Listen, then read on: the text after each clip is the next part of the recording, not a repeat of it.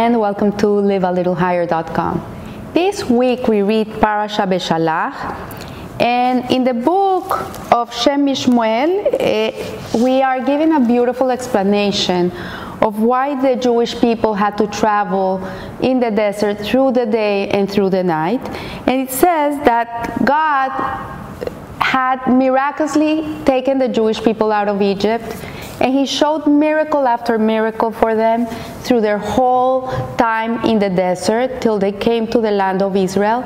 It was a complete miraculous existence, and we see that during the night they went with a pillar of fire which provided them with light, and during the day they went with a pillar of cloud to lead them safely through the desert without being burned by the heat, by the sun. It was a protection for them. So here we see that it says in Shemot 13:21, God went before them by day in a pillar of cloud to lead them on the way, and by night in a pillar of fire to provide them with light, so that they could travel by day and by night. Neither the pillar of cloud by day nor the pillar of fire by night departed from the people. So we see here, it's curious to note that there's an emphasis in the need that the Jewish people had to travel during the day and during the night. Like if we would make a journey in the desert, or we would make a journey in the jungle or something, usually people stop during the night, they put a tent, and then they go to sleep, and then the next day they continue. But here we see that when they were journeying, because there were times in which they were not journeying, they were staying in a place for a few days, sometimes a month, and they would encamp for a certain period of time. But most of the time when they were journeying, they did it during the day and during the night. And so it says in the Torah, by Rashi explains that it was 120 mil, which 1 mil is an ancient measurement, which is approximately 1 mile. It was 120 almost miles from Ramses to Sukkot, and this is the first stage of their journey after the Exodus, and they came there within an hour. Like it took them only an hour to go from Ramses to Sukkot, and it was almost 120 miles. Like I walk 3 miles sometimes, and 3 miles I know it's 45 minutes. 1 mile takes me 15 minutes to walk at a fast pace. But here we see it took them 1 hour to come from one place to another, which is nothing. And the verse says, and I bore them on eagle's wings, and I brought them to me. So it should be clear that they did not need to travel at night. It was not something that it was needed for them to come faster to the place they needed to come to, because they did it very fastly. Hashem made a miracle for them also when they were traveling, and the time was shortened for them. They came, something that would take them a day to get there, it took them an hour. So we see clearly that this is not the reason why they had to journey during the day and during the night to be able to get to the place they needed to get faster. And so we see that they reached their destinations, and it was really a miraculous way in which they traveled. And so the question is, what is the purpose, what is the function of journeying in the dark? What was the whole purpose of them having to travel during the night? So we know that from the moment that Moshe goes to Pharaoh and tells him to please let his people go, and he starts negotiating with him through the 10 plagues to allow the Jewish people to go, from here we know that there's an ultimate purpose in the exodus of the Jewish people, in the redemption of the Jewish people from the Egyptian exile. And the purpose is, when you bring out the people from Egypt, they shall serve God on this mountain. This mountain is referring to Mount Sinai. So we know that the whole purpose of the Jewish people being redeemed from Egypt was to come to Mount Sinai, receive the Torah, and be slaves to Hashem, if you want to see it that way, or serve God. That was the whole purpose of our redemption from Egypt. So we see here that there are 4 distinct phases to the Exodus process, culminating in Matan Torah. And it says, I am God, and I will bring them out from the burdens of Egypt. I will save them from their slavery, and I will redeem them with an outstretched arm and great judgments. And I will take them for me as a people. So we know from these 4 stages that in Pesach, in Passover, these 4 stages are alluded in the 4 cups of wine that we drink during the Seder night.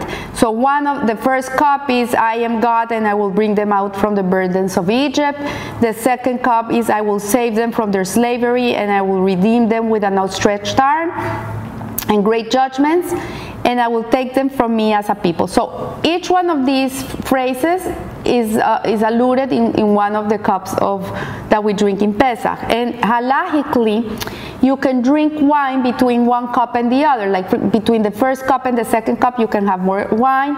Between the second cup and the third cup, you can have more wine. But halachically, the Shulchan Aruch says that it's forbidden to drink more extra wine between the third and the fourth cup. It's not allowed to drink extra wine between the third and the fourth cup. So we know from here that the purpose of the Exodus was to facilitate Matan Torah, to facilitate the giving of the Torah. So the interruption between the third cup, and I will redeem them with an outstretched arm and a great judgment, it cannot be interrupted with the fourth cup, which says, and I will take them for me as a people. Because what it is like it's giving you the purpose for the whole Exodus. And you cannot interrupt these 2 phases, because then it's not like a continuous thing. So from here we learn that this means, what all this means is that the 49 days between Yetzias Mitzrayim, which is the parting of the Red Sea, and Matan Torah, had one purpose, and that was to prepare the Jewish people for the big event that was the giving of the Torah at Mount Sinai. So the entire journey of Klal Israel had not only a physical function, but it also had a spiritual function, and it was a religious quest. It was to help them develop as people who were not slaves, that they were not had a slave mentality. You know, there's a saying that says you can take the Jew out of Egypt, but it's very hard to take the Egypt out of the Jew. It's easy to take a person out of prison, but sometimes it's very hard to take out the prison out of the person's mind. And this is what these 49 days represented between the parting of the Red Sea and coming to Mount Sinai to receive the Torah. Was that was a moment in time in which the Jewish people were being prepared. The Egypt was being removed from their psyche, so they would be able to have a free mind to be able to choose to receive the Torah. Because if not, they wouldn't have been able to receive it. They would be still, their mentality would be still a slave mentality. They wouldn't be able to receive it. So we see here that without traveling both physically and spiritually at night, as well as by day, this sequence would have been interrupted, and they could not have reached the level necessary for their divine encounter. So we see from here that traveling by day and by night also was part of the preparation for the Jewish people to be mentally, physically, spiritually prepared to be able to receive the Torah. It had to be both during the day and during the night, because the Torah emphasizes that God led them through the desert by day and by night to indicate that their development was a single, uninterrupted great journey. So it was one whole thing. And we learn from here that the idea corresponds to Halacha, which pertains to the Sefirat HaOmer, like between the second night of Pesach and the Shavuot, we count the Omer. And what is the counting of the Omer? It's for 49 days, and we count every day one of the Sefirot, and it's a combination of Sefirot. Like one day we count the week of kindness, of Hesed, and then we do Hesed Shebe Hesed, Hesed Shebe Gevura, Hesed Shebe Tiferet. Each one of these combinations is like a chiropractic adjustment of the soul that allows us to be refined enough to be able to come and receive the Torah on Shavuot, today in our days, because the Jewish calendar is not a linear calendar, it's a circular calendar. So the energy that we live during these 49 days every year, or the energy of Pesach and the energy of Shavuot, it's recreated every year. Like the energy that was sustaining the world during those days in which the Jewish people were exiled from Egypt is recreated during these days of even today. It's the same energy. So we take advantage of that energy, and every year people count the Omer, and they're refining their attributes, their emotional attributes. They're being refined to be able to come again and receive the Torah anew. Because the Torah is not something that is from yesterday or 3,000 years ago. The Torah is very relevant today. It's so new today as it was 3,000 years ago. So every time we receive the Torah, it has to be felt like we're receiving it for the first time. So we see here that the days of the Omer are a time during which we emulate the desert experience of our ancestors and prepare ourselves for our personal revelation on Shavuot. As such, the days must be uninterrupted. And there is another aspect which is interesting to the continuous journey of Klal Israel in the symbolic terms of the counting of the Omer, is that if you miss one day of counting the Omer, it's done. Even if you keep counting, it's like you miss the boat, because it has to be something that is continuous to be effective. It's not like I counted today and yesterday, but tomorrow I forgot, It doesn't count. The mitzvah doesn't count. Like, you can still do the whole thing, but the mitzvah is not counted. And we learn from here also that the night is a time in which it's darkness. It's a time that symbolizes obfuscation. It gives us uncertainty. Time is dark. The night time is a dark time. Like, we get tired. We want to go to sleep. It's not like a productive time of the day. And during the day, it's the other way around. The day is bright. There's intellectual clarity. We're ready for the day. We're ready to do whatever comes in our way. So, but anyways, in life, it's the same thing. Sometimes we have times in our lives that look like nighttime. We have years or months or days in our lives that look like nighttime. They look like uncertain. They look like what's going to be next. I don't know what's going to happen. And we have these feelings of fear and anguish in our days. So these are compared to nighttime. And the day is when we see everything clearly. We're connected to God. We know what we have to do. We're going with our purpose. So in life, we have night and day too in our lives. So what the Torah is teaching us here, that the Jewish people travel both at night and day, is that we always have to go.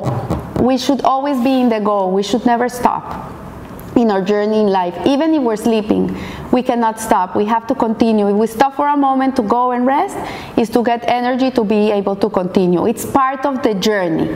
The sleeping is part of the journey. It's part of that, of the continuity of the journey. And the journey of Klal Israel in the Torah really is the journey of every Jew in their life. It's the same thing. So the faith of Klal Israel was very, very strong. This is something that was unbelievable to see, because if we remember, the Jewish people, when they came out of Egypt, they were in their 49th level of impurity, like one more level and they would be gone. and nevertheless they left. They left Egypt. The Jews that left Egypt, that didn't die in the plague of darkness, because the plague of darkness was a plague in which it became very, very dark, and the Jewish people that didn't want to come out of Egypt died, because there was no purpose for them anymore. There was not a purpose for them in life, so they died. So the people that left Egypt really were the Jews that had complete faith in Hashem, and they were ready to go. They didn't even know what they were going to eat. They didn't know where they were going to stay. Imagine if I tell you, tomorrow I'm going to take you to this place, pack your bags. Yes, Margie, but what are we going to eat? Yes, but where are we going to sleep? How are we going to get there? I don't know. Hashem will provide. Hashem will provide. Would you follow me? But nevertheless, these people followed Moshe with complete faith. They went out of Egypt, complete faith. And we see that it was a time in which these Jewish people, who were 2 days before in a very low level, suddenly rose up to a huge level in which they were almost compared like prophets. They were like prophets when they came to receive the Torah. So we see here that the journeys in the wilderness, even those after Matan Torah, even after they received the Torah, were a great taste of faith for Klal Israel. And in Parashat Behazloteha, the Torah tells us that the desert camp always proceeded and halted according to the movement of God's directed clouds. And the Sforno comments on these verses that the message conveyed is one of complete dedication to God, and they stayed at a place whether they liked it or not. It's not like I'm taking you to the Caribbean, you're gonna love it, or maybe I'm gonna take you to a very poor neighborhood and you're not gonna love it. They didn't choose where they went. They had to be there. Even if they liked it, they didn't like it, that was irrelevant. They just had to be where they had to be. And they used to travel also in short notice. Like they were encamping, and suddenly Moshe would come and tell them, okay, get up, put everything together, we're going. Hashem says we have to start going. And they did it without complaining. For 40 years they did this, with no complaints. So we see here that all of these journeys demonstrated that Klal Israel had a complete Mesirat Nefesh, self-sacrifice and dedication to their mission, and they followed God into the promised land. So we see here, to finish off, that it is known from the Kabbalistic text that the 42 stages of their desert journey correspond to the special 42-letter name of God. There's a name of God that has 42 letters. It's in the Ana Bekoach prayer. And while this is obviously a complex issue, it certainly indicates that the 42 steps or the 42 journeys should be viewed like the name of God as a complete entity. And it says, the Kabbalah says, that every person has 42 journeys in their lifetime, which also spell the name of God that has these 42 letters. And so the whole desert experience was intended to be indivisible. Each day and each night, in an unbroken 40-year period, enable Klal Israel to reach their full potential and be able to enter the land of Israel. So in our lifetime, we have 42 journeys, each one of us. We all have them, and they're there designed to bring out the best of us, to make us the people we have to be. And it's something that it's necessary for us here. And sometimes we travel at night, and sometimes we travel at day. So we just have to know that God is with us at every instant, at every moment, guiding the way, paving the way, protecting us, and in this way we will merit the true redemption of the people of Israel. So I wish you a blessed week, and remember, live a little higher. Thank you.